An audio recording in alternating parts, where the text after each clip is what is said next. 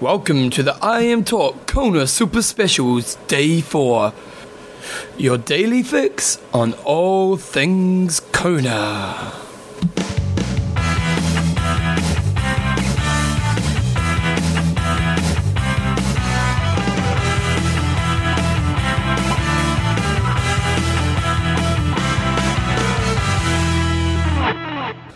Righty guys, so welcome along to day 3 of the I Am Talk Kona Super Special. Oh, it's good times, John. It's good times.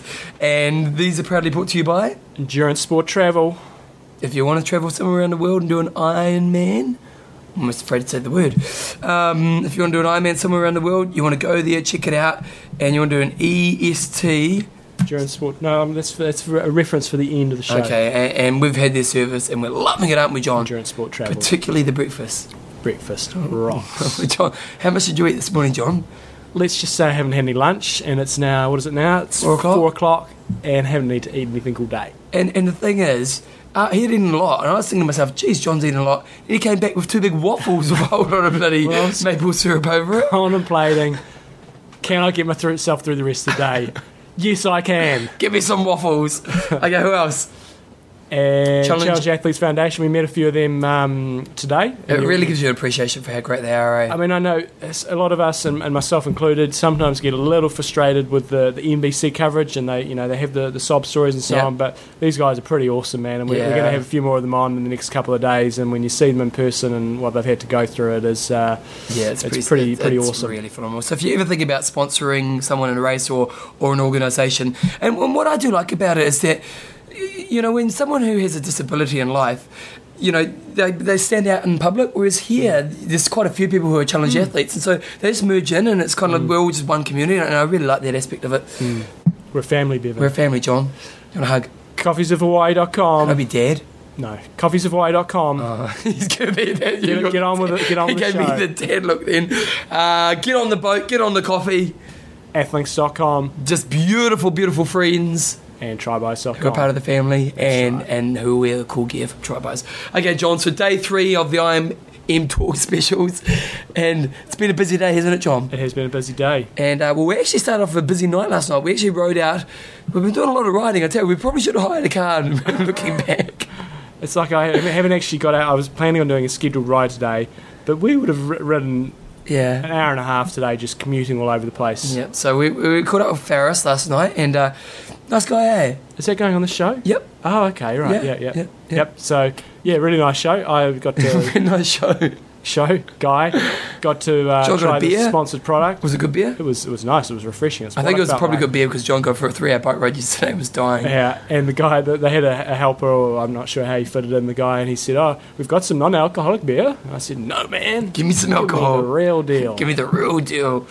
So that was good. And then we've just come in from an interview with our good friend Belinda Granger. Yep. She's a great interviewer. She's good. And that's the thing. I'm really, really happy with all the interviews we've had so far because they have been interesting people and have had interesting things to say. And they open up, and it's not the standard stock kind of, I love triathlon stuff. Not that, it's interesting. No, that's been all good. And we've had the portable mic. Now, I know yesterday the sound quality on the portable mic wasn't so good, so today I've tried to fix it up. And what we're going to do in today's show is we're basically going to put the 2 interviews on back to back, and then we're just going to play all the info that's come on the portable mic. So some of it's really good, like we got Peter Reid, and we've got Michaeli Jones. Now, admittedly, there will be an interview for a lady, and we don't introduce her, and that's Michaeli Jones. She's got an Australian accent. Bevan put me on the spot. I thought he was doing the intro, and he says, "John, question." And then she's the one who's divorced, and she bummed me out as well. She did shoot you down. I didn't have my history correct. You didn't get your P's right. Like a dick. I really did. She's thinking, who are these unprofessional podcasting guys? So what we're going to do is we're going to go through the first 2 interviews, and then we're just going to chuck those on, run them through to the end of the show. So first of all, we've got Faris Al-Sultan, 2005 world champion. Beautiful. Righty-ho. Today, day 2 for us. We have 2005 Hawaii champion Faris Al-Sultan. Have I pronounced that right, Faris? Yep. Good. Perfect. On the show today, so welcome along to the show.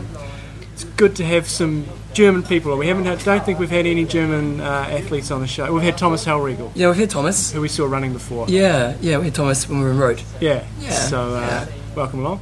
How's the form been in 2009? We have seen your name a couple of times, but what have you been up to? Form was horrible, and most of the races were pretty horrible. I got my ass kicked at mostly any race I entered. Yeah. But finally we found out why the running times went down, and so I made some changes, and the last couple of weeks the training in California was pretty good. Yeah. And I hope to have a solid race. It won't be something exceptional, but I hope for a very solid race. So you're at a bit of a rebuilding phase, are you? Well, I think I'm still in that transition phase from the young wild guy that managed to win into the serious smart super pro that just knows how to win. Yeah. Okay. And hopefully I'm now at the end of this transition, because the last couple of years were not really super good.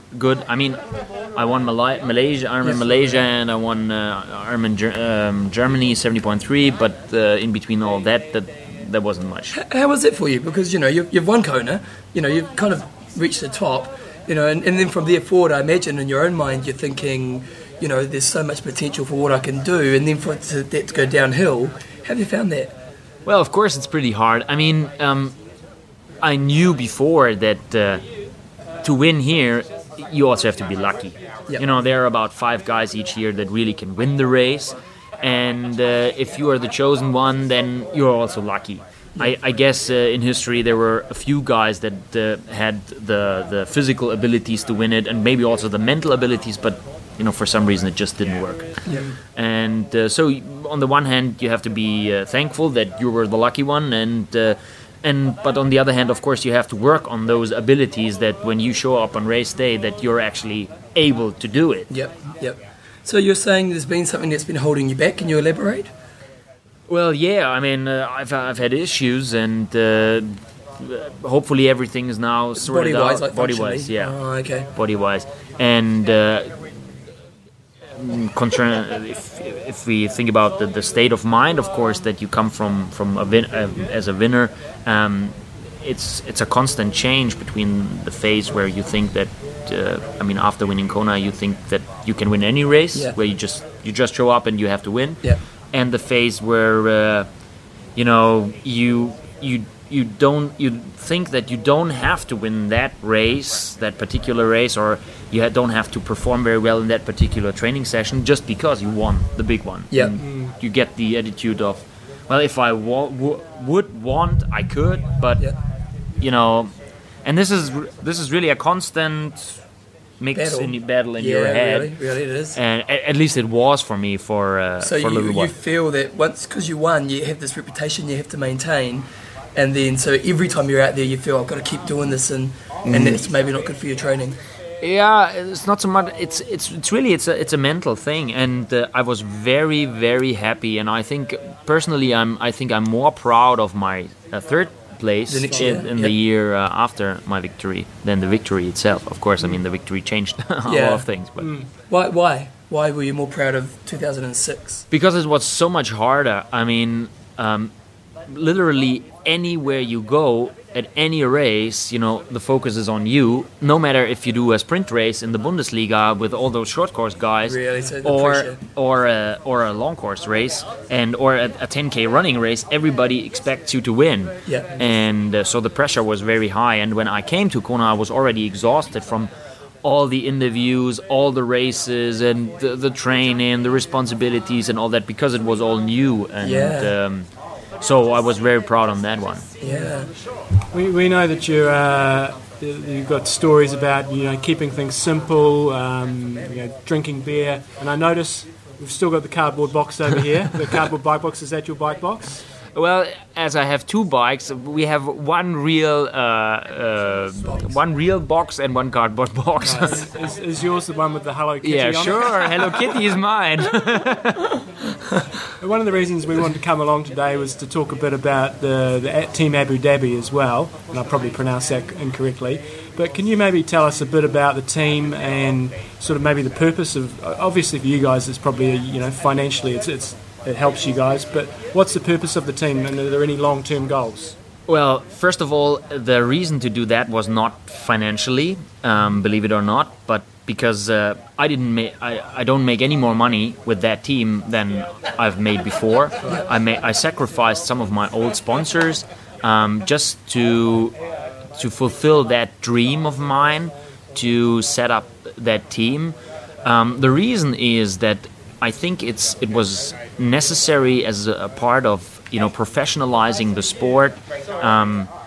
Me and Werner Leitner and Sven Sundberg, the founders of the team, we were thinking for about 1.5 years that we'd like to have a team that works a little bit like a cycling team, where the guys have the same kit, not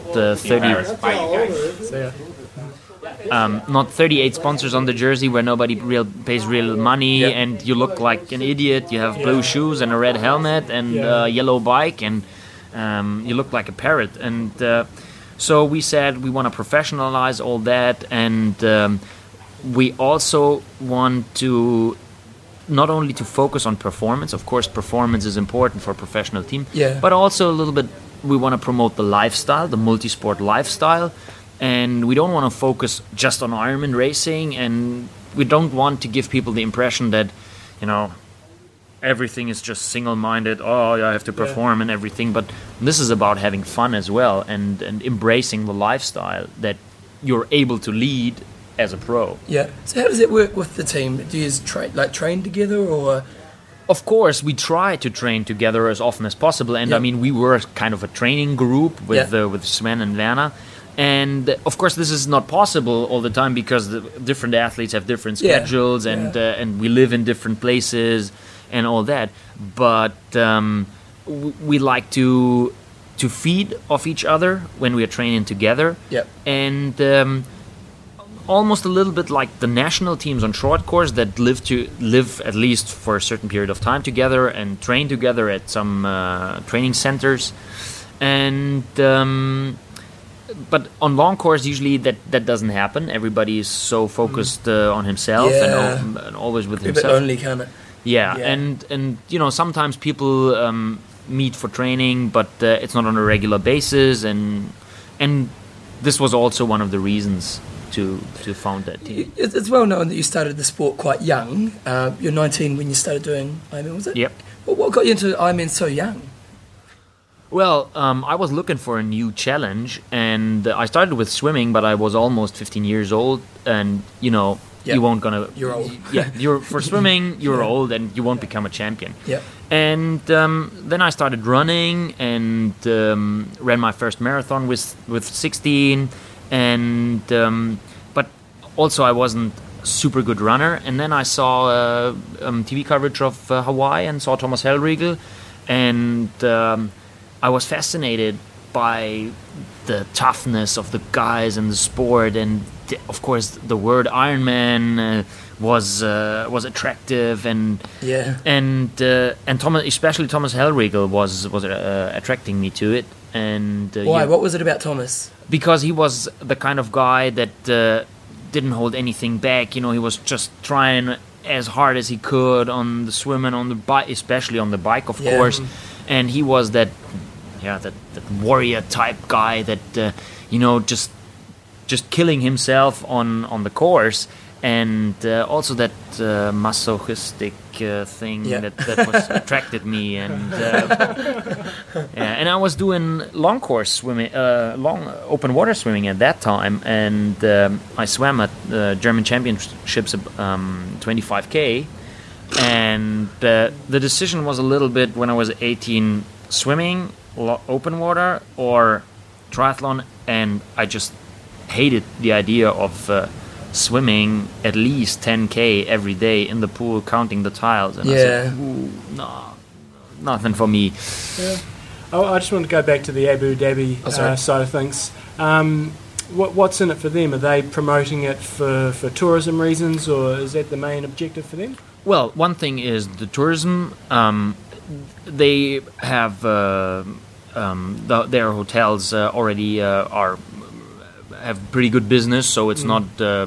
They don't really have to have that, but of course they want to promote it, and Also, they want to promote the name, and there's a little competition going on between Abu Dhabi and Dubai, because everybody knows Dubai, and but not so many people know what Abu Dhabi is. It's one of the 7 Emirates, the biggest one, the capital, and so they have that little competition going on, and of course they like the idea, and there will be a race as well. Cool. And they already have some smaller races, and there is a little triathlon community, mainly of expats. And of course, the next idea is to make more locals pick up the sport, because there are big problems coming up with obesity and diabetes, and so they try to tackle those problems from that angle as well. Is that where you from that area? I know you're German, but your parents are from somewhere in the Middle East? Yeah, my father is from Iraq. Yeah. And but we have some friends there, and that's how I came to the Emirates first as a tourist, just coming along with my dad.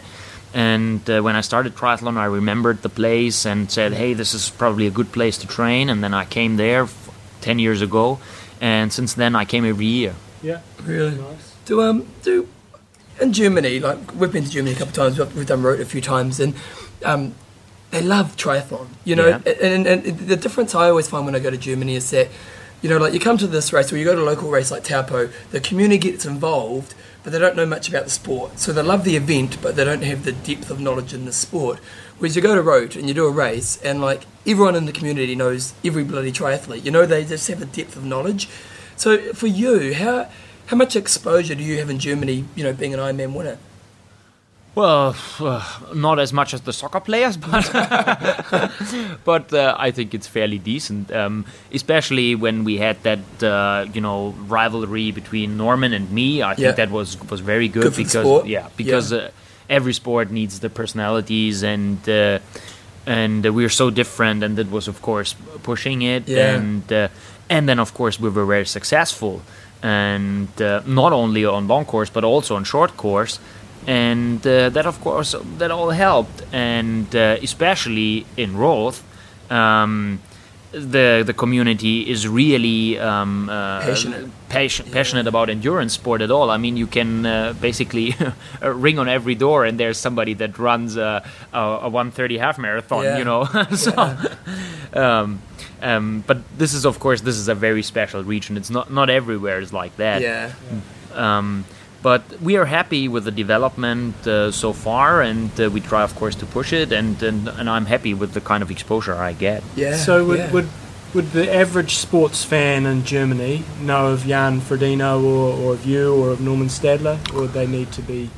Well, we were just a couple of hours ago. We were talking to one of the guys who is in marketing, and I think Norman and me probably still have a better profile. A better profile than Jan and Daniel, but they're still coming up, and I think not the average person knows who we are, but everybody who is interested in sports would know.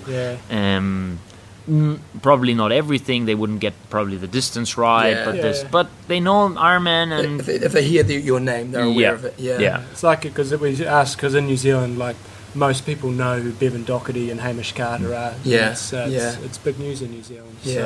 So your expectations for the weekend? What do you think is realistic for you? Well, top 10. Top 10? I won't be top 3, that's for sure. I just don't have it physically. This year, at least, and I hope for a top 10 finish. I think that's absolutely doable, and if I'm lucky, then maybe top 5. So normally your approach is, you know, big swim, big bike, and you know, good run. So this year, because you're not in the place where you normally would be, do you change your approach into the race? No, I wouldn't. But I think I just don't have the ability to ride away, and I definitely don't have the ability to swim away. You know, I became a little bit slower, and there are a lot of guys that are about my level, and there are a few guys that are above my level, and pretty much above my level. And So I guess it will be like it used to be in the last couple of years, where a big group with mostly all the favorites came out of the water, and then we'll play the game. Drop one guy every mile. One guy will be dropped, and then we'll see who comes into transition, and then there's somebody from the back, but mostly the favorites are in that group. And so what about the race? What about other competitors? Who do you think maybe will take it out on the day? Well, the usual suspects. I mean, Eneko Janos and Mecca and Craig Alexander, and I think that Timo Bracht is also able to be very fast. I mean, he has shown that he has excellent abilities. I mean, he won Frankfurt, and this was really, really solid. And also Andreas Rählert would be interesting. A little more experience, a really strong runner, strong swimmer, and and then there are a few other guys. I mean, with Terenzo, I don't know, maybe he's still not so experienced and won't have the endurance to work it through. But and then of course there's Rasmus Henning. Unfortunately, he broke his wrist, but he would have been a contender, I guess. Yeah. What about the girls?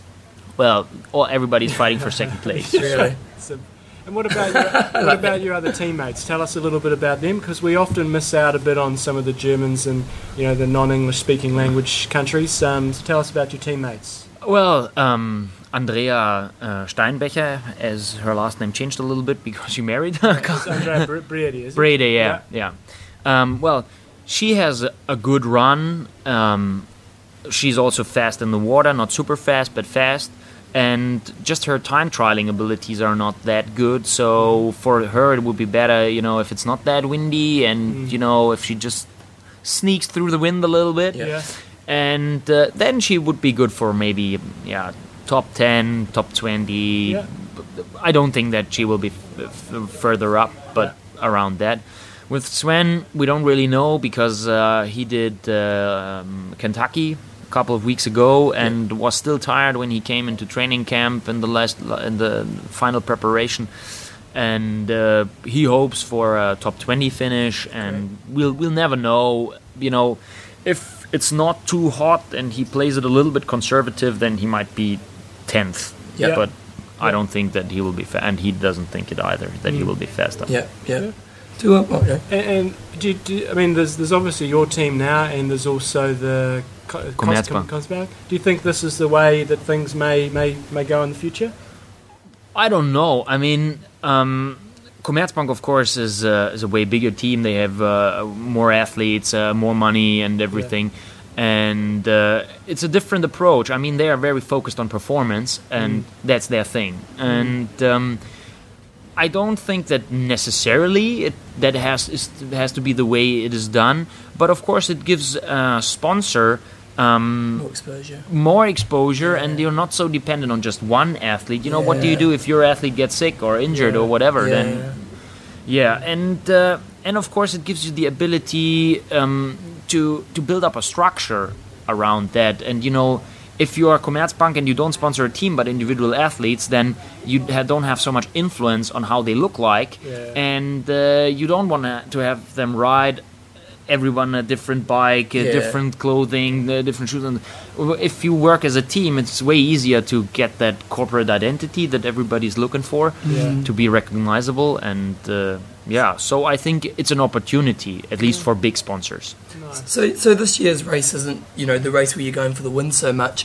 What's the plan moving forward after, this weekend? Well, of course, to enlarge the team. Yeah. But maybe more for you as an athlete. For me as an athlete, of course, I want to be back on top for next year. I think once all the physical issues are completely settled, then I still have it in me to win that race. You're still quite young, aren't you? Well, I'm still 31, so I should be able to race amongst the best for the next 4 to 5 years. And I'm confident that I get back there. And, just that transition between the young guy with all that energy that is excited about just every training session towards the serious pro that really knows what has to be done and what doesn't. This transition isn't finished, and I hope it's finished by the end of this year, but it wasn't finished until now. And, on the one hand, it's a little bit sad because, when I was younger, I just could train all day and do mistakes and still, just cope with everything just because of that, never-ending energy. But now you have to change. I mean, your body doesn't tolerate it anymore, and you cannot go out till 4 o'clock at night and start training at 8 o'clock. That doesn't work, and so you have to focus more. I didn't have a question for you there. I was just gone out of my head. No, you lost it. I totally lost it, which breaks my heart. Anyway, we'll be cheering for you on the sidelines. We'll be making sure you stay in that top 10 on Saturday and look out for the rest of your team. Thank you very much for giving up so much time and giving me a beer. I'm very happy with my Edinga beer. Edinga. Fantastic. Thanks very much for your time. That's been wonderful. Good luck on Saturday and good luck for next year. Kicking ass. Thank you very much. Bring it on. So next up, there's Ferris. We're just going to chuck Belinda on right now. Here's Belinda. And we do make a point when we start this interview. Wait a second, before we actually talk to Belinda. Talking about... Yeah, so John got a little bit lost. John used to get a little bit lost. But he did redeem himself. Pulled through. He did pull through. And so we get to the bottom of this kind of gated community and we open up the gates and it kind of goes uphill and we're thinking to ourselves, it can't be that bad. So away we go. It was a serious climb, How high do you reckon it must have been? I don't know, but we had to climb. You have to climb up to the Queen K first. And admittedly, I did take us up past the Queen K all the way up Palani. And we said, this isn't right. We had to come all the way back down again. And then we had to go back up again. I don't know. It wasn't ridiculously high, but it was pretty steep. It was pretty hot. And it wasn't a good time to be wearing your jandals. Bevan had jandals and he had the computer on his back. So we got there, and the first thing she said was, do you guys want towels? Yes. So we must have looked good. So here's Belinda Granger. She's a champ. Here we go.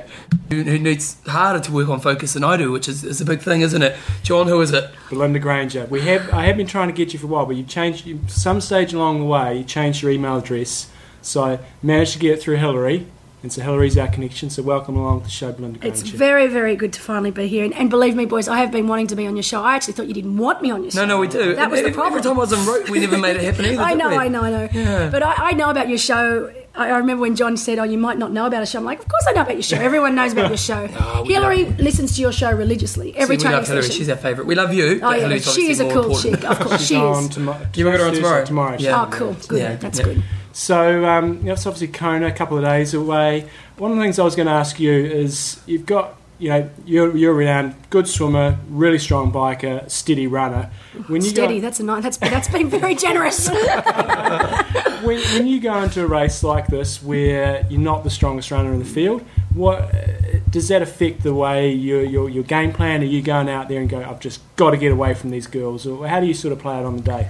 Look, this will be my 8th Ironman Hawaii, and definitely I can tell you the last 7, that had been the plan, is to get a lead off the bike, because I know that I'm never going to be able to run the 3-hour marathon times that these girls are running now, and more and more girls are running it. The sub 3:10 run time, which used to be amazing, is now almost stock standard. So, definitely the plan is to have a solid swim, and I've really improved my swimming for this race. And then to have a solid ride. I am not going to play it the same way this year as I have done in the past. Before, I've had to go off by the front off the bike by myself because there has been no one else. Yep. But this year, I think all the girls that have got a legitimate chance of getting top 3 or even trying to take the win of Chrissy, if they do not ride as hard as they possibly can, they are never, ever going to get them. So that works to my advantage, because I'm going to have friends out there this time. So I'm not going to be out there on the bike on my own. I think there's going to be a group of us of probably 10 girls out of the swim, and there's some good riders there, and they are all going to have to work really hard to try and lower that deficit between us and Chrissy. Do you have that talk before the race? Do you go in and say, look, Chrissy's this bloody godlike figure in our sport at the moment, and my only chance to get there is if I can work with you. Do you actually have that conversation with other athletes? Do you know, not as much as you think. The boys do. I think the boys do it a lot more, but the girls, it's always been a real individual sport. However, this year I think they're finally starting to realise that strategy comes into play, that if they want any chance, that they have to start strategizing. And, you know, Joe Lawn and I, we're really good mates, and we've talked about it because we're very similar athletes in the swim and the bike. Yeah. She's a much better runner, but, you know, and so we have had talks about what we need to do, what other girls we think we can use to try and work together. You look at the boys. You know, you don't see the boys, apart from the gun cyclists, the boys are smart. They ride together. Macca and Crowe know exactly what to do, where they need to be on the bike, so that when they get off, they just say, thanks, boys, see you later, and just run away into the distance. And these girls, it's no use waiting for me to set the pace on the bike because I'm not going to do it this year. I need to conserve a little bit of energy so that I can run. Justin has been doing every single run session with me since Ironman Canada. Every single session with the Garmin on, pacing. So I genuinely feel like my run has improved, but putting it together after 180k bike, I mean... Well, let's say another athlete came up to you, maybe someone like Joe, who's kind of that level where they maybe could win on a great day, and they say, look, I'll give you 20 grand. To help, would you consider it? Oh, I don't know if I'd take it that far. I would definitely work legally with a group of girls. But not even to cheat, but you know. No, absolutely. But to actually take money for it, I don't know. Well, it's not illegal, is it? No, it's not illegal. And I can tell you now, guarantee you now, it has happened. Yeah, I'm sure it has. Whether it's happened here in Ironman Hawaii, I don't know, but I can guarantee it's happened in other races. And I'm sure the boys are probably more open to it because I feel like the boys are always that little step ahead of us. As in how they play the game. Exactly, how they play the game. And I think the girls are only just starting to realise now, because Chrissy is so dominant, that they have to think of other ways to try and get closer to her, because at the moment it's first place in daylight. So as the you've been here long enough now that I think you probably would have been here before they had the separate pro start. Has that changed the race's dynamic for the female race very much? It has. It's definitely better, but not brilliant. And it's not enough. In other Ironman races around the world where the age group field isn't as elite, then it's enough. So Ironman Canada, 15 minutes, you barely even pass by any age group men. In this race, it's not enough because you've still got so many good pro girls that to me are pretty ordinary bike riders but great runners. And as soon as they get caught by those age group men, that pack's enormous. I see it coming back from Harvey. Last year, I remember riding back from Harvey. It's probably 5 kilometres out of Harvey. And the pack of pro girls, and I know because I know who they are, mixed in with age group men, it's a joke. So really this race, we need a 30-minute start. That would make this race perfect. That's what you want to. It would be perfect. Then none of the girls would have to worry about age group men catching them and having to drop back, which is always a question asked at the pro briefing. What do we do? And then we wouldn't get caught up in the age group men's race, which is good for them. They don't want us there either. So I think it would be better for everyone, and it would make it a fair race, swim, bike, run for the pro girls. It's an experience kind of, you've been on the scene for a while.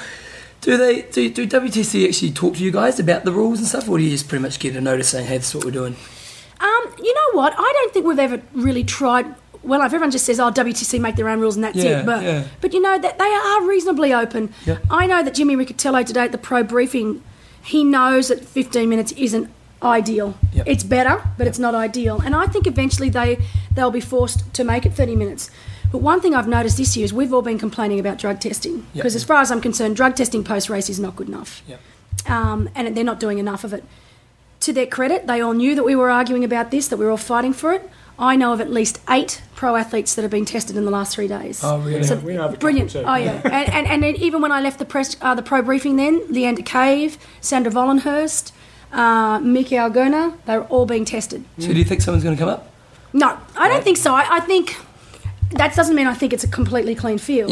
But I think they're probably a little step ahead. But, in the WTC's defence, they are making an effort. They are doing everything that they can possibly do with the resources they've got at the time to make sure that this is a clean race, which is better than no testing at all. If you ask me that if I think every single pro athlete lining up on race day is clean, then I'm not going to lie. No, I don't. Oh, wow. No. Name some names. No. That I don't know. I just know. You have your suspicions. I have my, we all have our suspicions, but... there's always a lot of drug talk, and I think the most important thing with it is that you do not say names unless you're 100% sure, because it's horrible. There's been a lot of gossip over the last year or so about Team BB, and when yourself, Hillary and Chrissy left last year, a lot of people saying different stories. I mean, was it for you more of a commercial decision, or what was your sort of desire to leave? Oh, look, it was a 100% commercial decision. I mean, I think Brett Sutton is by far the greatest triathlon coach in the world. And why? We don't know much about the guy. You know, why is he such a good coach? If you heard this now, me telling he's a special man. And I can only talk from the girls. I'm not sure if he's quite cracked how to coach men yet. Yep. I can only talk purely as a female and how he works with the females, and he is brilliant because he doesn't just coach his athletes on their physical abilities. He probably coaches us more on our individual personalities. So he finds out what makes each individual tick, what makes us work, what doesn't, and that's how he coaches us. Yep. So obviously the way he coaches me and my personality would be completely different to the way he coaches Chrissy, because she's a different girl, to the way he coaches Bella Comerford, who's different again.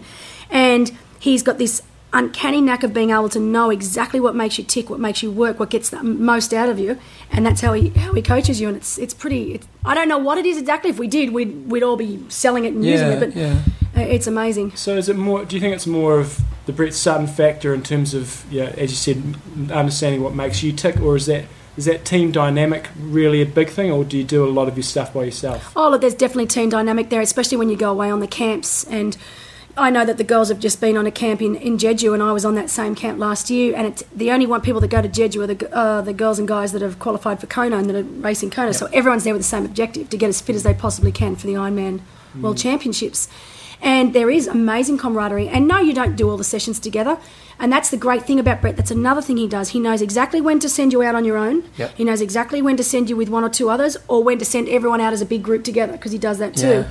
And he knows just when to add the right amount of competition and when to take it out, when to take it away. So he's really good at reading the athlete. Oh, amazingly so. And he really does know, like he knows new things about me that I didn't even think he knew. Yep. And you try and pull the wool over his eyes and forget it. It's a waste of time. He just knows. He knows. So last year you pulled away. So it sounds like you're pretty, there's lots of positives about the environment. What made you want to pull away then? And everyone says, why did you pull away then if it was so good?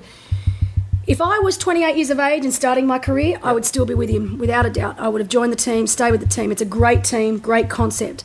My biggest issue is that I've been in the sport for a long time. I've busted my butt to get the sponsors I've got. Yep. It's taken me a long time to get to the position I am in the sport, and I just wasn't willing to give them up to join the team. And because the team got their own sponsors, and we knew this from the start that this was the way the team was going to happen, so there was no shock. It was clear. Yeah, it was clear. I knew it. And so I was given quite a long time to make that decision. And finally, after Hawaii last year, when they secured quite a few sponsors, I had to change. And Justin and I, financially, really just could not afford to stay. Yep. We were making really good money from the sponsors I've got now, because I've been with a lot of my sponsors for a long time. K-Swiss also came on board and offered me a fantastic sponsorship, which I couldn't refuse, and they've been amazing. And the same with SIPO. So in the end, it was a financial decision purely. And at my age, I really had no choice. I mean, I've only got probably another 2 or 3 years at this level. So I had to think about the financial side of things. Whereas a lot of girls and guys in the team now are very young. A lot of them don't even have any sponsors. So this has been a dream come true for them. Yeah, it's opening doors. So what are you doing with coaching now then? Justin. Okay. Poor bugger. Justin used to coach me a long time ago, and he got me to a certain level. And, I won quite a few Ironmans being coached by him, but we found that's the reason we went to Brett, because we found I wasn't getting any worse, but I wasn't getting any better. Yep. So that's why we originally went to Brett for those 3 years. And I'd been umming and ahhing about going to Brett forever. I wish I had have actually done it earlier. Yep. But now he's coaching me again, and he's been really good about it, because it's not easy to coach me. Really? I think I've aged him 10 years, but... So in terms of the training you've done this year, has it been similar to what you've done in the past? Yeah, I mean, definitely. I had actually had to talk to Brett about it when I left, because he said, Belinda, there are no hard feelings. You are bright enough, you've been doing it long enough to know what works for you. Don't change what you've been doing, it's working. And if I ever had any issues, I could always email him or ring him, and he would talk them out with me. Yeah. And often if I do something a little silly, like this year, I did Honu half here and won, and then the next week flew all the way across to Connecticut and did the Rev 3 half, which I had a terrible race. And he actually emailed me and said, that was your only mistake so far. Yep. He said, thinking you could back up after because of surgery, and I hadn't been back in regular training program. He said, you made a mistake, you tried to do 2 races back to back. He said, you could normally do that, but not after surgery. Well, Hold on, you race the challenge races. You race. You do them all, don't you? Races. I'm just a tart. I'm a race tart. No, it's good. It's good. We term you a floozy. Yeah, floozy. That's a good one. But you're good at it. Yeah, I'm good at it. Exactly. We've both done the challenge races, Challenge Wanaka, Challenge Road. This Rev series. I mean, we were just looking in the Triathlete magazine on the way over, and there was like 3 pages of. One race had 150,000 prize money, one had 100, and one had 50. I mean, what's going on with these races? It's pretty good money when you compare it to a lot of the Ironman races. And the reason that I do all of these races is because they are genuinely all great races. I'm not against WTC. I love Ironman M. races. I do at least 3 a year, and then plus several 70.3s. And I think WTC runs some fabulous races. Obviously, we know challenge races are the best. And to me today, Challenge Road was still my favourite race in the world. It's amazing. And Felix has done a super job with his race series. And then now with Heather Golnick and Charlie, who have started up, and Heather's husband Todd, who have started up Rev 3, they've stepped it up again with offering really good prize money because, we've been on the same prize money at WTC for a long time. Yeah. I mean, I started doing Ironman in 1999, and the prize money at Ironman Australia was $50,000. Yeah, it's not. Australia's gone up a little, but in most other Ironman races, it's still $50,000 prize purse. Yeah. I mean, we're now 2009. Yeah, that's 10 years. Yeah, and so we know entry prices have gone up. Yeah, so and cost of being an athlete. Oh, absolutely. Exactly. It's crazy. So that's the only gripe I have with WTC, and it's something that Heather Golnick and her crew have because Heather being a pro athlete, she knows exactly what that's all about. So she's providing a series now that's got some really great prize money. How are the races going? Like, I know, because the key to those races are getting, the age group is along. So, of course, how are they going? Well, the first one that I did, which was the inaugural race, was the Rev 3 race at Connecticut. was fantastic. Really? It had a really good group of professionals, which you expect to get because they did a lot for the pros. They invited us all along. They provided us with homestay and accommodation. Great prize money for a half Ironman distance race. But they actually got a lot of age groupers, and they did a lot for the age groupers. I saw the bags that they'd get, that the age groupers got, really great things inside. It wasn't a race that was just centred around the pros by any stretch of the imagination. It was a family race. It was on a site where they have a fun park. Yeah, we saw that. It was brilliant. So the family, and everyone got free passes, so all the families, really? And the kids got free passes, and they could go on the slides, the water slides, and the rides, and it was pretty amazing. So it was kind of a whole day experience. Absolutely, it was really cool. It was good, and I think that I think they're on the right track. And at the end of the day, competition is healthy for everyone. It's good for everyone. So I don't think it's good for one series to have a monopoly. Do you think someone can actually? Because America seems to be owned by WTC. Like the American market, it's all about Ironman, isn't it, over here? And like ITU doesn't seem to even get it. No, mentioned, I know, it's amazing. It's so small. And so, do you think anyone can, because they're so well established, actually come in and actually make an impact? In America, I think it's possible, just because of the sheer numbers. It's insane. We were just talking about this the other day with Shane Smith. If you look at membership numbers from Triathlon New Zealand, Triathlon Australia, and then here, I mean, it quadruples not even enough. It's crazy how many. I think Triathlon Australia has something like 10,000 members, which in our overall population is minuscule. Yeah. Whereas in USAT have got, I don't even know what the numbers are, but it's like 125,000. Yeah, it's madness. It's madness. So they've got the numbers. So I definitely think that that more than one series can dominate. And the crazy thing is, every time I look on Ironman Live, there's a new 70.3 race started up, and they're still coming. Yeah. So I know WTC wouldn't put on more 70.3s if there wasn't a need for them. Yeah. So and they sell out straight away too, don't they? Yeah, absolutely. Oh, there's waiting lists. It's crazy. Yeah. So, in terms of the season, I mean, are you happy with how things have gone? It's been a very interesting season. I've been happy with where I've trained, training camps. I've been happy with sponsorship. I've got amazing sponsors. But personally with my own racing, no, not so happy. But I've had a really rough year. It's been the most inconsistent year. Yeah, because you're normally really consistent too, aren't you? Yeah, but I had major surgery in March, which was major surgery where they actually had to replace an artery in my stomach using a vein from my lower leg. So that took a lot longer than I gave it credit to get over. Yeah. And even once I was over it, I was back in training, just realising how much fitness and strength I'd lost in my legs. Oh, it was crazy. So I finally got back to where I thought was a reasonable level, and then, of course, I got hit by a car Tuesday before Roth this year. Oh, I didn't know that. Oh, yeah. My fingers got all banged up, and I got a massive hematoma on the side of my quad and a big burn on my lower leg, and I probably would have been okay if I hadn't have done Roth that Sunday, but because my body was in shock, My immune system was down. I was really, this hematoma was horrible. And I definitely made it worse by doing the Ironman. But now, finally, I'm injury-free and everything's okay. Last year, here, you had a really strong ride, didn't you? And then the road kind of went to bits. Went to bits, that's one way I look at it. I watched it in back home, and I was watching all that. It was a shocker. Go, you good thing, you're out front. I know. Where's she going? You know, the funny thing is, last year was my best position off the bike. I think I've come off the bike in 3rd and 4th before. Yeah. But last year was the first time I got off the bike in 2nd. And you rode strong too. Yeah, I felt okay, you know. I mean, it wasn't a phenomenal bike ride, but it wasn't bad. It was still up there with some of the good girls.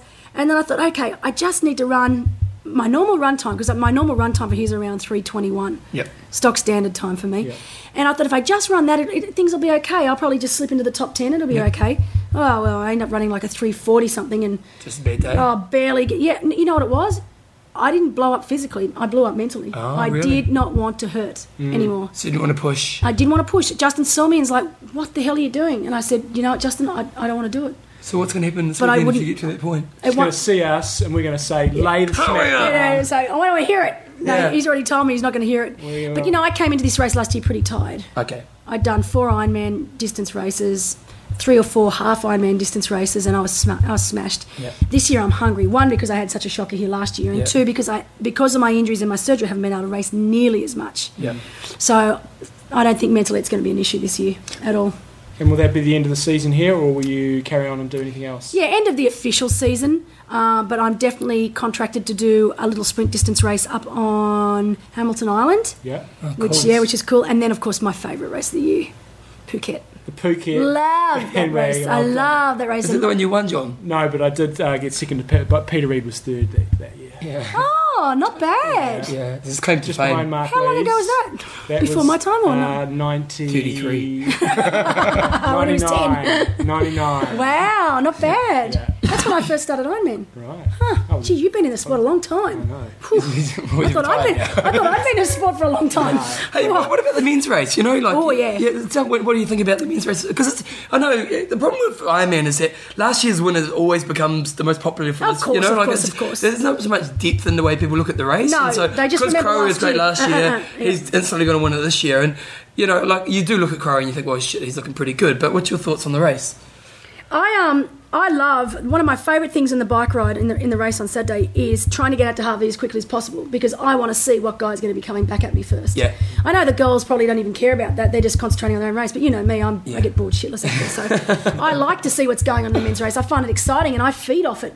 So I remember last year seeing Chris Liato off the front and thinking, oh my God, he's got the best lead, blah, blah, blah. And then of course seeing that massive train, you know, I thought, oh, maybe not. But anyway, look, definitely Crowe is still one of the favourites. I've seen him training this year in Boulder, and he is brilliant. He's looking really good. But there's still a lot of other guys that are up there. I know Marino had not a great race last year, and he's beat Marino in the Timaru Triathlon. Did you? Oh, see, there you go. 1998. Well, he's definitely he's gone downhill. big time. Well, you probably demoralised him for good. Poor Bates, taking him this long to get back up there. Yeah, that's right. Yeah. But I think he's a real chance, and you know, Nico Lanos is a real chance. Yeah. Macca. I mean, the thing with Macca, I don't know if Macca can win it this year. I have no idea. But one thing you know is that he'll give it a red hot go. Yep. He'll play. He'll have a good play. The same confidence this year, does he? No, and you know, maybe he's not the confidence, but maybe just the whole. He's not bringing the smack so much. No. If you know what I mean? Like, in the last 5-6 years, or last 3 or 4 years at least, you know, he's been bringing the smack, and it's all about Macca, and, you know, and I know last year he pulled away at the press conference, but he didn't come to the press conference, but, you know, you kind of, there's a presence around him, whereas this year you're not feeling that, are you? Yeah. Could be new tactics for him. It could be. Maybe it is. And he's a wise man, don't get me wrong. So let me tell you, the one thing that people don't, because he's always comes across as the happy-go-lucky character. Yeah. He's as cunning and as intelligent as anyone out there, and he's probably plays the game better than anyone. Yep.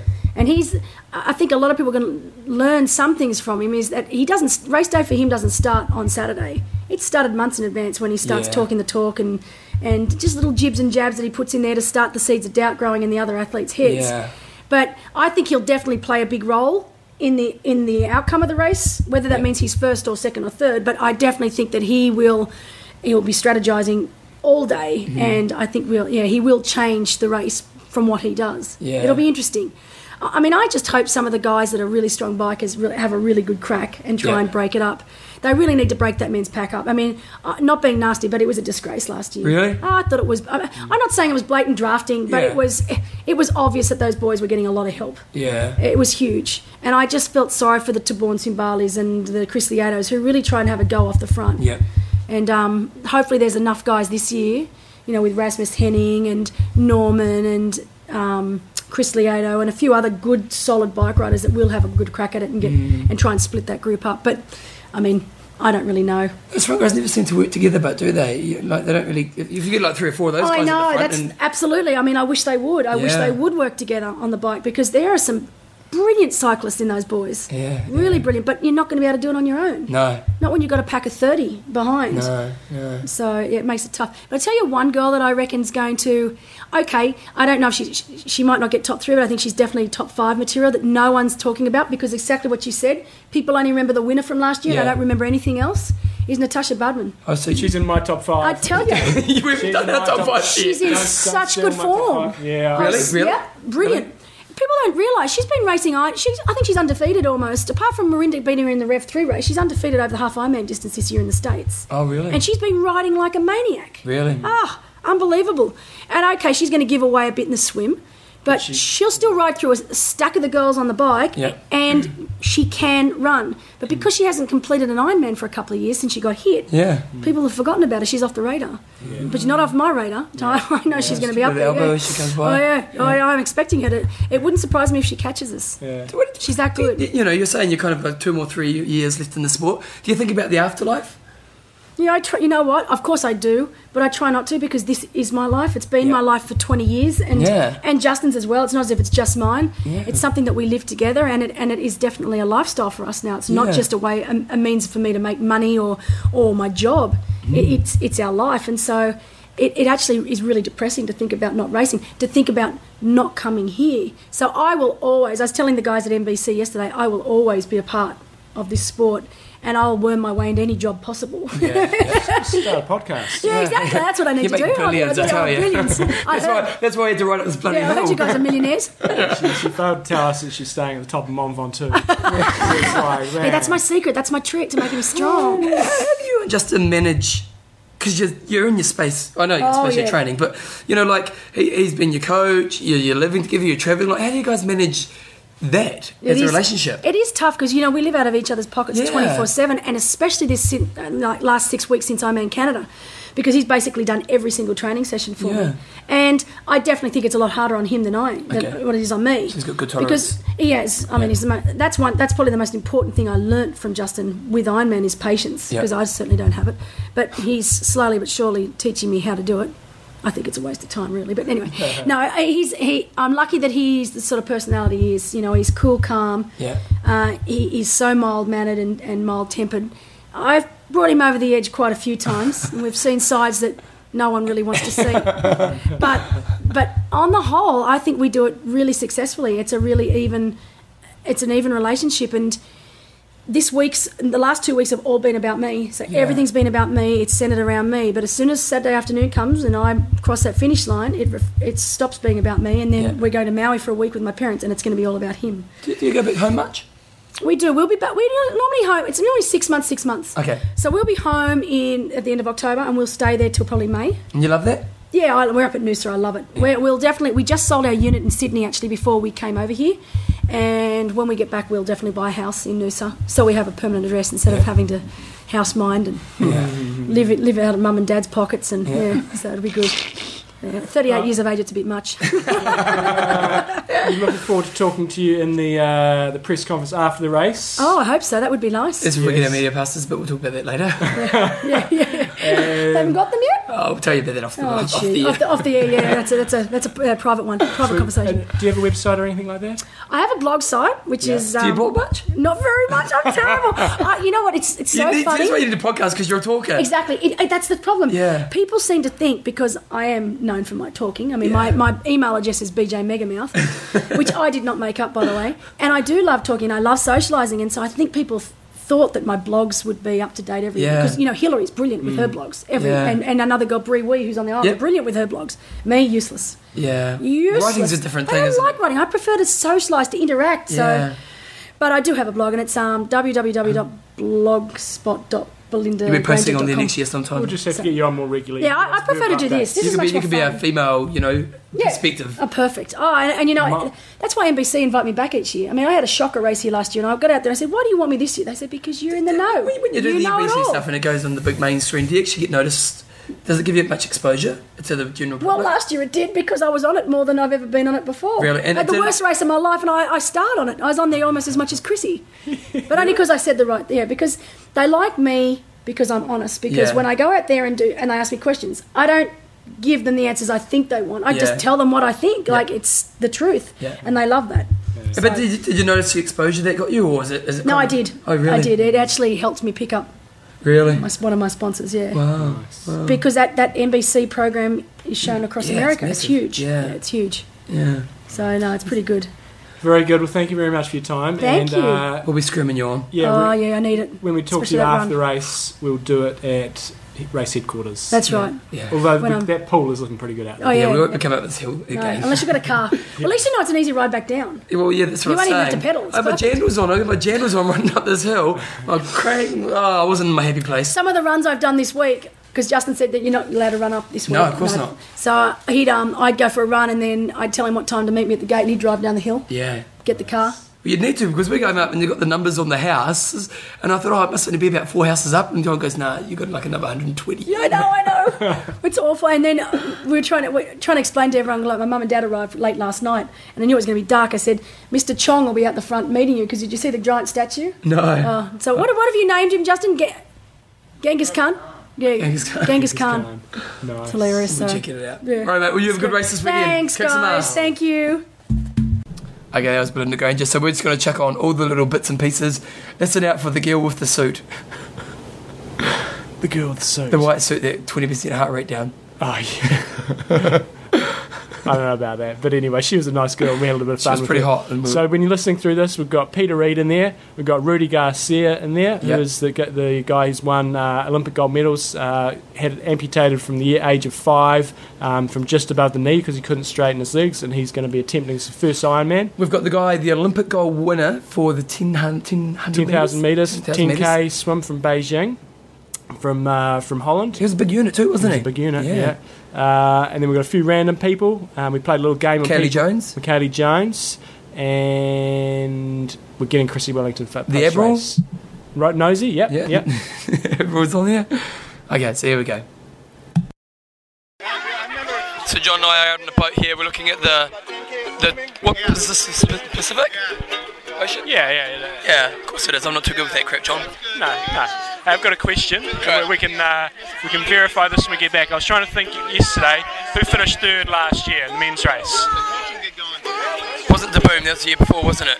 I think the year before was Chilborn Simbawi. He got second, didn't he? No, I think he got third. I reckon it was Rudkabiki, but I'm not 100% sure on that. It was something like that. Yeah. Question is, John, and this is a big question really, I don't think you put much thought into it this year, but last year you had the great call, the 33rd. Who's going to get 33rd this year? Got you, John? Make the call now. Make the call now. I will go with Rasmus Henning. Rasmus Henning, you're pulling out. Oh, I think you're going bad there. Hey, but I've got some stories from today's swim. I swam out to the same point as yesterday, which I think is about 1,200, 1,300. Swimming out, quite excited, saw a shark. I was even more excited when the shark was on the bottom of the seafloor, away from me. It was a really good size. Yep. Kept on swimming. Saw us. Yeah, I'd say about that. Yeah. And then I carried on. Saw some dolphins. Probably saw about 20 dolphins on the bottom of the seafloor. Then I turned around, point, came back. Then when I was coming back, I saw a whale or something coming towards me. I thought, what the hell? I got to get out of the way, get out of the way. Who was it? Then I realised it was Bevan. Oh, where's the love? Oh, I'm feeling the love, I tell you. That's what I love about you, John. How did that swim feel for you? You swam probably 2K, maybe 2.5. Yeah, probably 2. Yeah. You definitely feel you're slower when you haven't swam for a while, I'll tell you that much. It does feel slow when you swim in sea water with a few little bumps and stuff, so... It's just when other people are passing you can't actually stay on your toes, it kind of breaks your heart. Yeah, but I did enjoy it. It's beautiful swimming here because the water's so clear, so you can watch the ocean bottom the whole time, and it's a pretty special place to swim, eh? Yeah, it is. There's still plenty of people around, so it's Thursday today. I think we'll see lots of people probably just swimming out the boat tomorrow and then heading back in, just a nice short swim. Yep. But yeah, today's probably going to be for a lot of people, I think, a day off training. Bring it on, mate. It's on, mate. It's on like Donkey Kong. Anyway, everyone's bringing the cameras out. They are bringing the cameras out, that's right. Yeah, it's beautiful. Right, here we go. Yeah. So we've got Peter Reid here by the boat on the Coffees of Hawaii. How you feeling, mate? A little tired. Haven't swum in a while. You haven't? No longer swimming, are you? No, well, I got a full-time job, so it was harder to swim, but I got some time off now, so trying to get back into some kind of normal fitness. So what does Peter Reid do when he comes to Kona this week? I go on very short rides, short swims, and short runs, but every time I'm out there, I definitely get flashbacks of the days when I was racing, so it's a pretty surreal experience just to be jogging along Ali and then all of a sudden remember, oh my god, I remember running down here in first place, and kind of reliving the moments a little bit in my head, so it's been a bit of a rush. Does it give you the itchy feet? Oh, definitely. Every time I come here and I watch the race, I go away thinking, oh, I should come back, and it lasts for a few weeks, then I realize how much work's involved, and I just can't do that anymore. Serious questions, wax or shave? Oh, definitely wax. Okay, but Peter, do you use face moisturiser? I tend to let the natural body fluids do their thing. Yes. Peter, you're disappointing me, mate. You're disappointing me. So what are your predictions for this weekend? Definitely watching Craig Alexander race last year. He was just so smooth, and I think he's done everything right this year as well, and I've crossed him a few times this week, and he just looks totally in the zone, and I think he's really figured this race out mentally and physically. And there's always a few guys. I'm definitely rooting for Tim DeBoom, a good friend of mine, and we'll see how it goes. Should be an interesting race. And the ladies' side of things? I'm completely out of the loop other than Chrissy Wellington. Just kind of everyone else knows. So what are you doing for the rest of the week, mate? Just cruising? Yeah, we're going to go out and swim Captain Cook tomorrow, see the monument, do a little bit of rides, and just get ready for the huge viewing day on Saturday. Any other questions? No. No, John's got no more questions for you. Hey, mate, thanks for your time. All right, thanks, guys. Thanks. No, I'm fine. We've got our Russian representative here, Lilia. The only Russian representative. Oh, the only. Very good. So, hey, you racing this weekend? Yes. And what's your own prediction for your race time? 11:30, I'll be happy. 11:30 is a good day. What about race predictions for the pros? Oh, hopefully sub 9 for women. Yeah. Sub 8 for men. Can you say in Russian, I am talk? I'm sorry, I love what? I am talk. Oh, okay. Я люблю I am talk. Ah, it's hot! It's hot, team! Everyone on the boat just got very excited. Thanks for your time. Have a good race.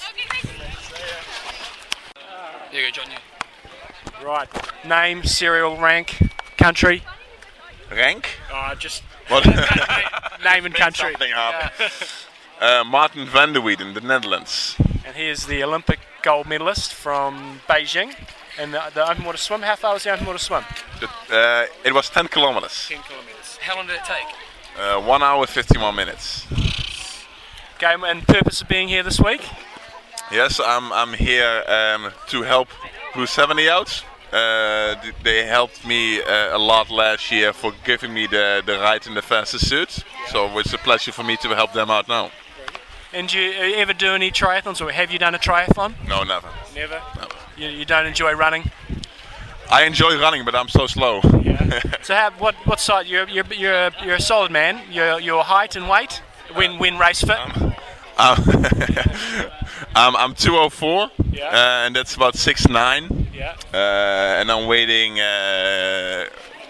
When I was fit last year, but I'm waiting the same thing now. Happily, yeah. I'm weighing like 96 kilos. I'm not sure how many pounds that is. Yeah. And when you won the Olympic gold in the Netherlands, I mean, does Netherlands win a lot of gold medals? So is it a big deal, or I mean, are you recognisable on the street? In New Zealand, we only get one gold medal or something. So they're massive. But do you get a lot of recognition at home? I think the Netherlands got. I'm not sure. It's a shame I don't know by heart anymore. But I think we won like 6 or 7 gold.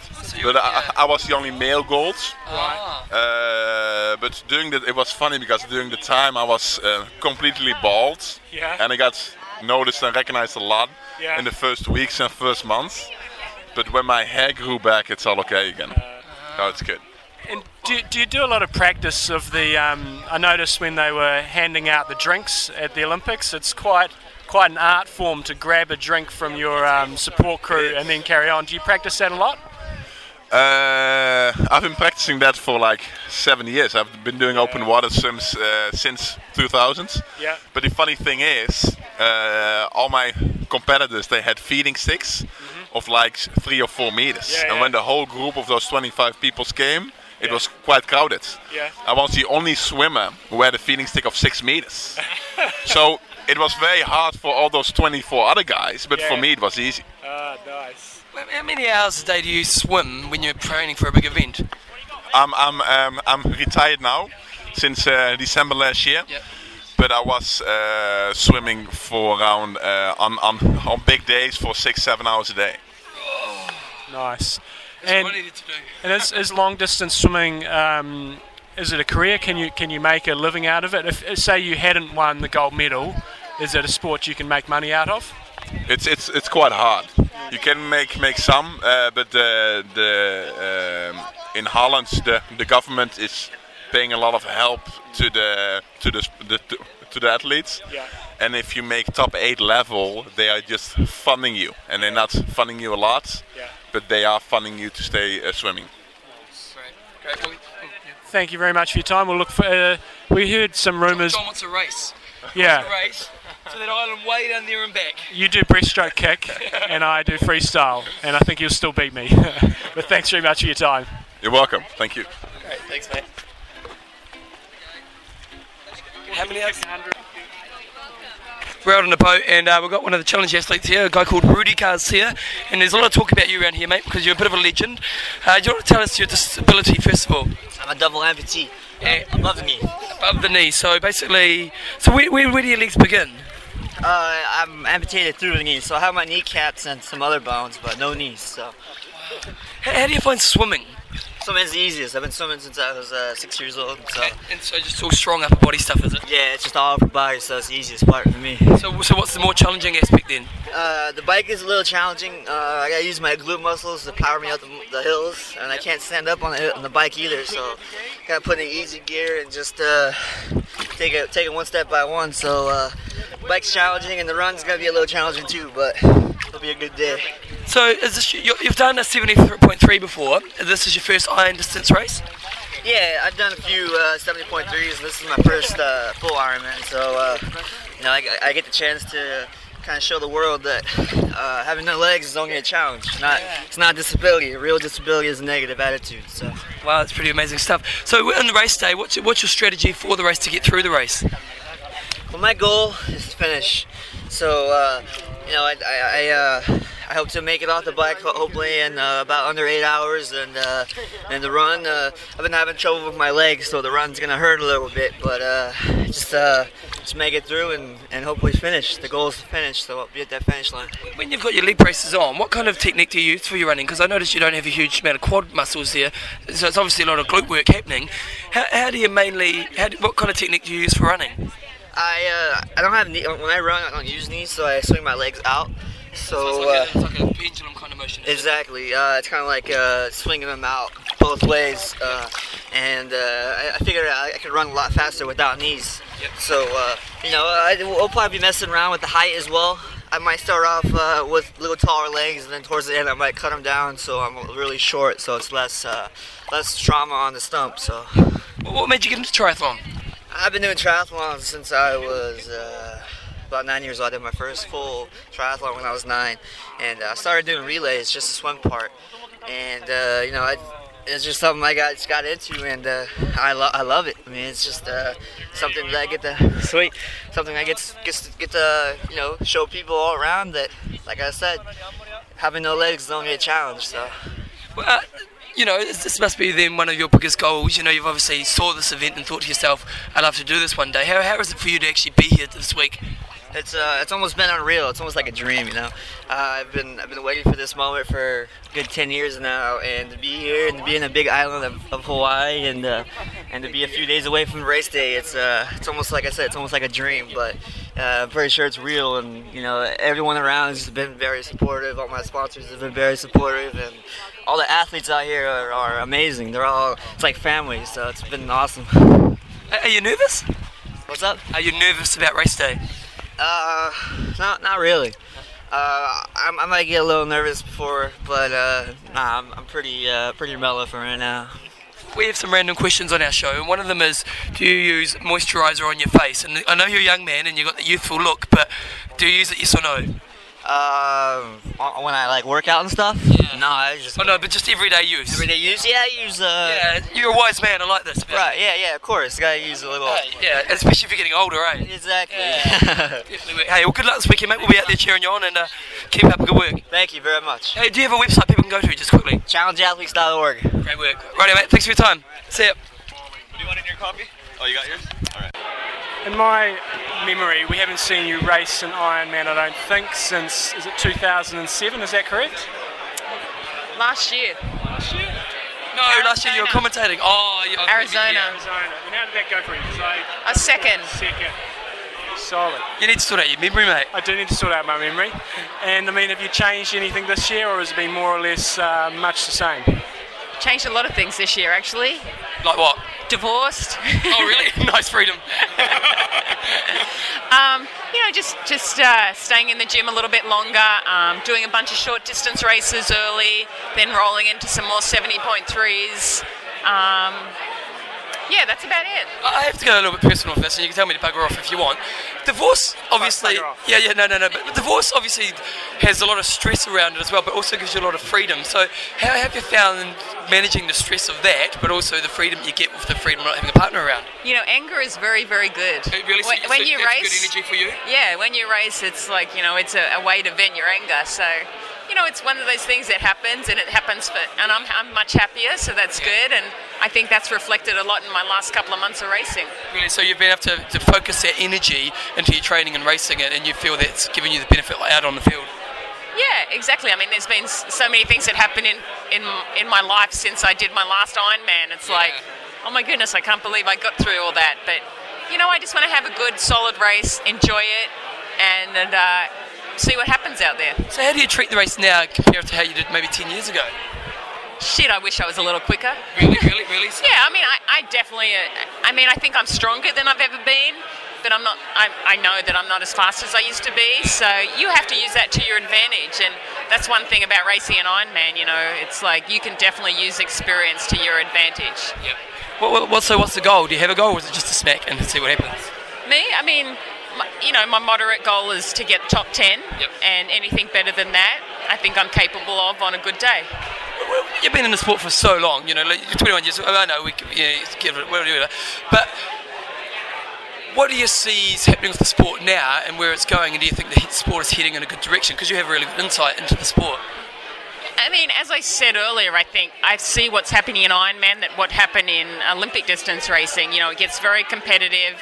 You know, people see what other people can do and they take advantage of it. And, you know, people are training like unbelievably crazy right now, and I think that'll plateau off a little bit, because you'll see that athletes won't last as long in the sport by training the way they train. I mean, I think you get to a point where when you're fit, and there's no, if you go too far over that, you know, you might not pay for it that day, but you definitely pay for it later in the road. So I would like to hope that some of these athletes can stay in the sport a lot longer. I mean, when it gets more and more competitive, you know, that puts the stress level, the pressures, injuries will be more frequent.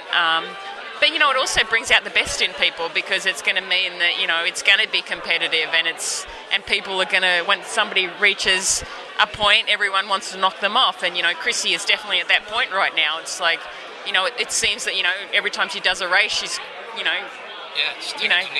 take it to the next level. But that's only going to raise everyone else's level of competition.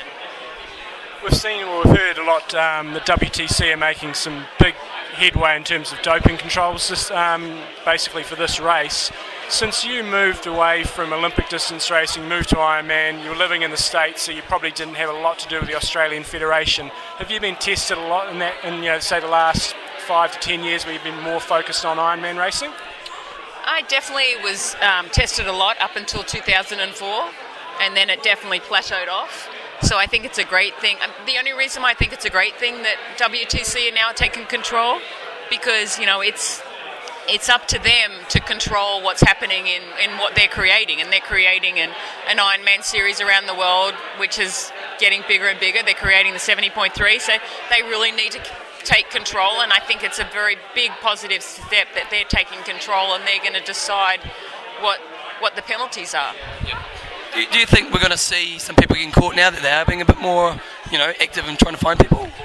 I mean, I think if people get caught, I think that's a good thing. A lot of people say, well, it's bad for the sport, it's like you guys are all cheating, you get a lot of flack like that. But for me personally, if you're catching people, then the drug program's working. If you're not catching people, then your drug control and your drug program's not working.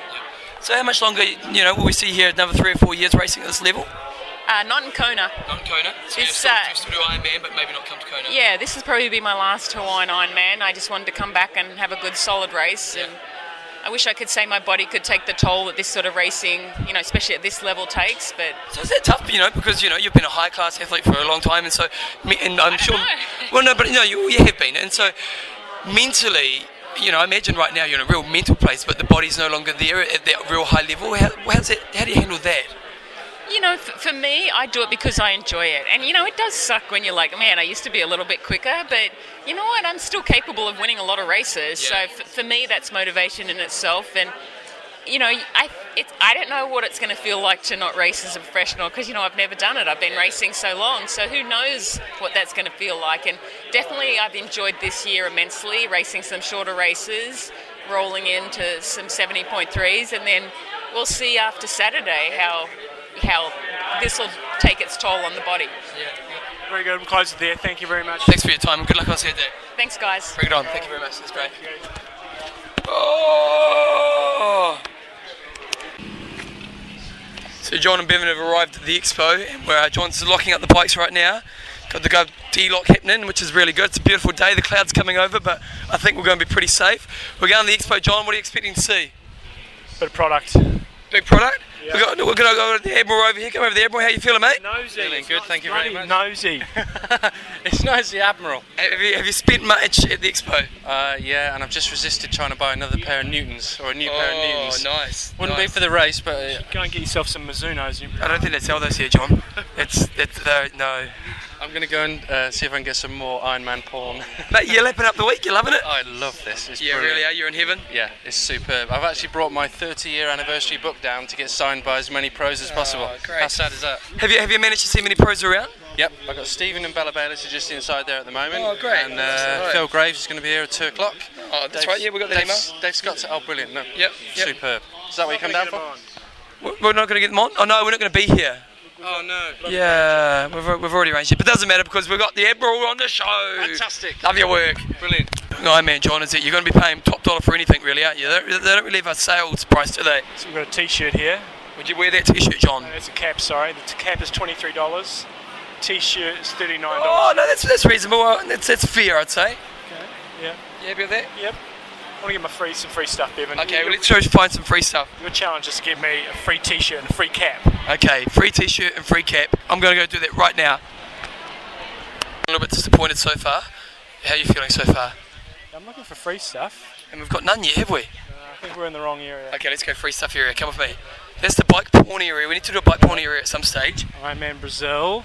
BrazilMultisports.com. So you should sign up, get yourself a coach. Is that where you get coaches, is it? Yeah. Nice. Okay, I'm going to get a coach because my last coach, slacker. Ironman New Zealand. Ironman New Zealand. Oh, I went to Taylor. Okay, we're going to go in here. Here's a first bit of free stuff. bbcookies.com. We're going to sample their... No, it's Aaron Baker, isn't it? It is Aaron Baker's cookies. Let's have a try. That one's pretty good. They've got some muesli. Oh, you got the whole thing? Oh, yeah. Oh, look at that. I assume you can. One of each. Good times, Tom. Are you liking it? Nice. Crunchy. Crunchy. Toasted muesli. Toasted muesli. Is this right? Nice. Nice. Straight. Do my best. So athletes are always doing their best to improve performance, and sometimes they pay a price. But you guys have a suit, and I have to say it's a pretty flash-looking suit that claims to maybe reduce heart rate by up to 20 beats per minute. Can you tell me what's happening here? Yes, we use 3 different principles. The first principle that we use in our suit is the reflective quality on the material. So we've always known that lighter, whiter fabrics are going to be cooler than wearing darker fabrics. So this is unique in that it is white, but it also has reflectiveness that reflects the rays. Any rays, going on to the second principle, that are absorbed into the suit, instead of hitting your skin and warming your skin, they're absorbed by the mesh. And that's the third principle, that the mesh keeps the polyamide off your skin, which also aids in the cooling. We've used a couple different fabrics in our study that we've reported on. A white cotton, black cotton, a polyamide that is black, and then this double layer fabric. And you can see that the average heart rate, we had 6 different athletes, did it over 4 different days at a controlled environment, artificial sunlight, as 60 minutes on a stationary bike. We had the controlled temperature. They weren't allowed to do any other exercise. They were all very similar in their athletic abilities. After the 60 minutes, they were tested on their heart rate as well as weighed from before and after. You can see they had less sweat loss. Not only less sweat loss, but their heart rates were significantly lower. Different comparing to what different materials they wore. Very good. You did really well, I must say. You proud of yourself? You have some crumbs right there. Oh man, you shouldn't have told me that. Missy! And you're hot too, so it's really bad because you're really hot and I've got crumbs on my face. She is, not you, John. He's not that hot, really. Where are you guys from? We're from New Zealand. Okay, I'm South African. Oh wow, what are you doing over here? I moved to Austin, Texas. I'm working for Rocket Science, for one. And how's the product going? It's doing really well. We're only 5 years old, so it's a new company. And we're triathlon specific. We just introduced our swim line, so you can take one of these catalogs too. Thanks. It's life changing. Who are you reporting for? Yourself? Have you ESPN? Yes. Yeah. That's not you. Not them? Not adapting, no. Hey, anyway, we're gonna go. Sorry, we're gonna go. Thank you very much for your time. We do a podcast. Okay. Just turn it off. World famous. Give it a break. Sorry. Say goodbye. Bye. They have a free section, and I must say, one of my favourite lollies of all time are peaches and cream, and I'm not sure if these are peaches and cream or not, but they look very peaches and creamish. I haven't tried these before. What are they? So tell us about them. Tell us a little about these, please. These are Energy Gel Blast. These are strawberry banana. Strawberry and banana. Pretty exciting. Should we try one? Raspberry. Raspberry? Okay, can we try? Yes, absolutely. Tastes like lollies. It does taste like lollies. There you go. Actually, they're pretty good. You happy? Dude, which is serving? This packet. This is very good podcasting. Give me a break. Still not very good podcasting. Hey, it's gonna go. They are pretty good, I must say.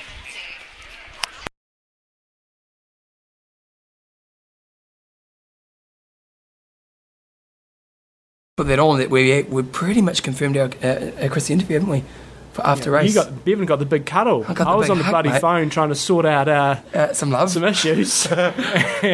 And I got the big cuddle too. I was loving it. And I was like, oh, sorry, I'm John. I'm on the phone. You're doing John. He's going, who's this guy? I said, he's nobody. Just go over here. Come over here, give me another cuddle. Yeah. So Bevan got the big cuddle. I'm going for another big cuddle when we do the interview too. Yeah. He's got to get the pash though. What do you think of the pash?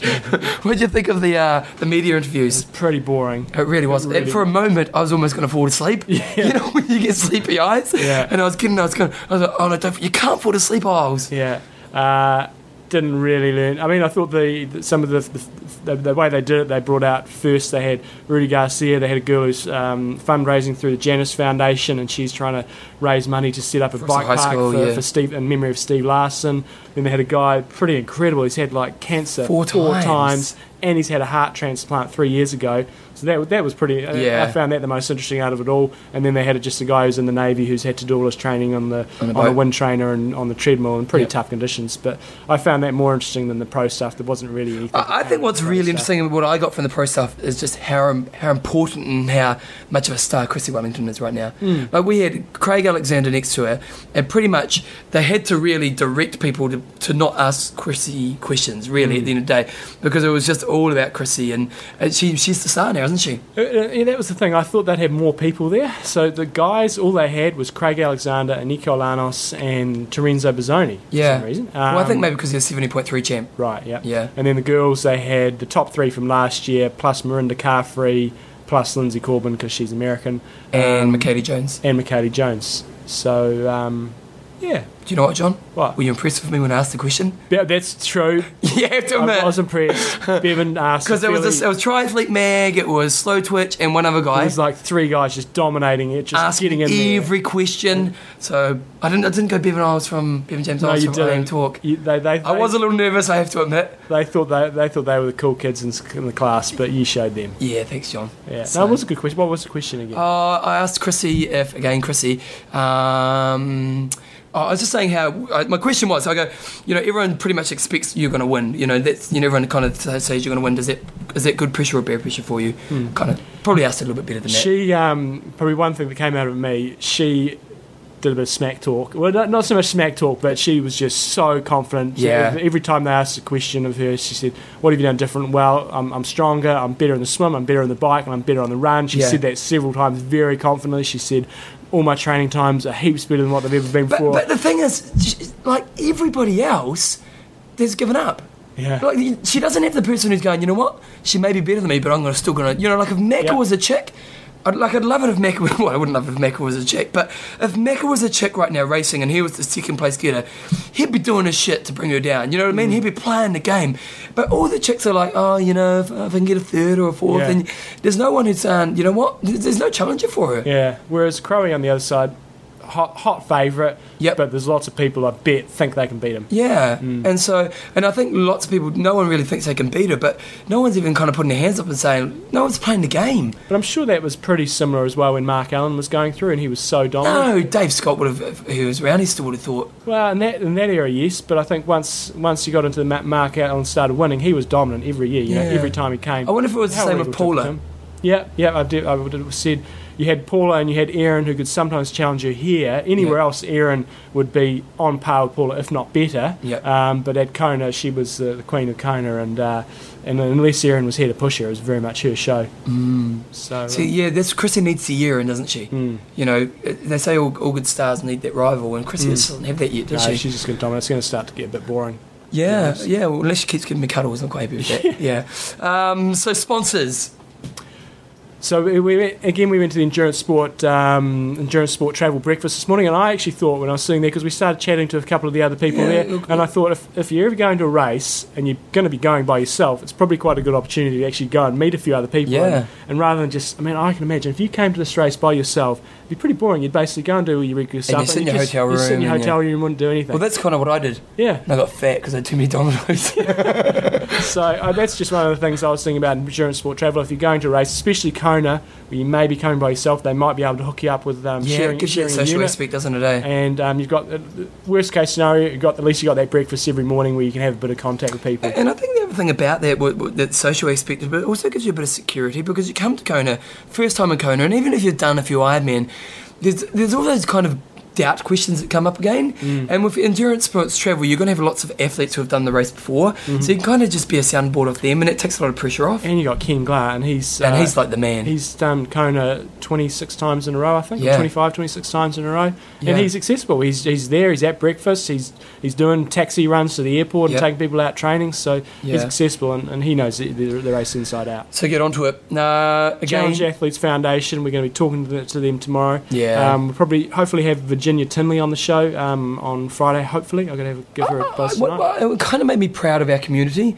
And I know there's a few people who've really been the force behind Challenge Athletes, but when you're walking around and you've got these guys with their limbs and stuff, and they, like general public doing an Ironman Hawaii is just, like in their minds the most craziest thing ever. But you talk to these guys and they just they want to change perceptions, and they're not disability people, you know, they can really make a big difference in this world. And I don't know, like when I'm walking around and see these people, I kind of feel proud of that our community has that. And so, you know, if you are thinking about supporting some kind of charity, it's I really believe it's one of those things that is pretty great. There must be, if you're a kid and you're growing up there, it'd just be tough. Well, that's what that Rudy's guy was saying, wasn't it? He's saying, you know, he meets kids and he wants to be a role model and say, well, you know what? It's not a limit. You know, you can really do whatever you want. Yeah. So I'm looking forward to watching him race. Yeah. Yeah. I think he's a fantastic swimmer. He will be right. He won't be right up there in the swim, but he's a good swimmer. But it sounds like he's going to struggle on the bike. What I liked about him as well is he seemed like a real level-headed, mature young man. You know what I mean? Like he spoke really well. I think he's been in the limelight for a while. Yeah, now, so. he knows how to play the game. It was good. Yeah. What we're going to do when we finish this podcast, we're going to put it's our going to be a long one, John. I Am Talk sign out the front of our condo. Yep, okay. And then we'll put it somewhere even Do you think they'll mind if we ask them? Oh, we'll just put it out there. And on race day, we'll try to get it in a slightly more, maybe put it out on the street somewhere. I'm thinking if we can get over the finish line. Yeah. If you can do that, I'll give it to the winner when they come down. It's quite a big sign, it's like a couple of metres wide. We'll pass it over to Chrissy or Crowe if they're in the winning and we'll position. take a photo. We'll take a photo. Coffees of Hawaii. Yep. On the boat again. The boat's amazing. The boat's good. They have the signs. It's cool. You have the signs underneath the water. Yeah, did you see that when you were swimming back? I did. They must have put it on the way back because it wasn't there on the way out. That was pretty cool. So you may be 100 metres off the shore, and then they have rocks down the bottom. There's this big arrow pointing to the coffee boat. And Albert's actually got photos of that on his Facebook page, on the Coffees of Hawaii Facebook page, and also their blog. And I've copied one up onto our Athlinks page. Oh, great. Good so on Athlinks, if you go on there, if you go to the expo, you click on the I Am Talk company icon, you go through there. We've got another page in there which has got photos on it. Put our photo with Yvonne Van Vlerken up there. Great. And I'll put a couple of others up today. We haven't been snapping too much. Yeah, we kind of we talked the video and photo thing, but it's actually, we're kind of working hard getting interviews. Trybuys.com, just get on there, deals galore. Athlinks.com to get all your photos. And notice what we're doing over here. Okay, John, so we're pretty much going to go straight to another interview now, aren't we? We are. Who's that? Save that. You like the mystery, don't you? Excitement for tomorrow. Yeah. So we've got a bit of a dark horse female athlete. Let's just leave it at that. Yeah, dark horse and then tomorrow athlete. we may have a hot female athlete. 2 hot female athletes. But she's not racing. No, where's the other one? Man hands? Yeah, she's not racing. Oh, they're both not racing. Who's I the probably other shouldn't one? have said man hands. Who's the other one? I'm not going to talk about it. Okay, anyway, we'll get a few more out there tomorrow, but tomorrow's Friday, so it's going to be tough to do too much because most people will be resting up in bed. Any other gossip? Well, we've got a fair bit of gossip, but we can't say much of it. Yeah, that's the problem. We've had some exciting gossip. I tell you what, you do get the inside baseball, don't you? Yeah. Oh, the world of... I know we're teasing you right now and saying, oh, well, the inside baseball, but it would lose that. We wouldn't have to do this ever again, would we? No. Yeah, so we can't do it. So it's all excitement. Okay, guys. Well, that's a long show. We'll be back tomorrow for another Kona Super Special. Good. I'm Russ. I'm Endo. Train hard. Train smart. Kia kaha.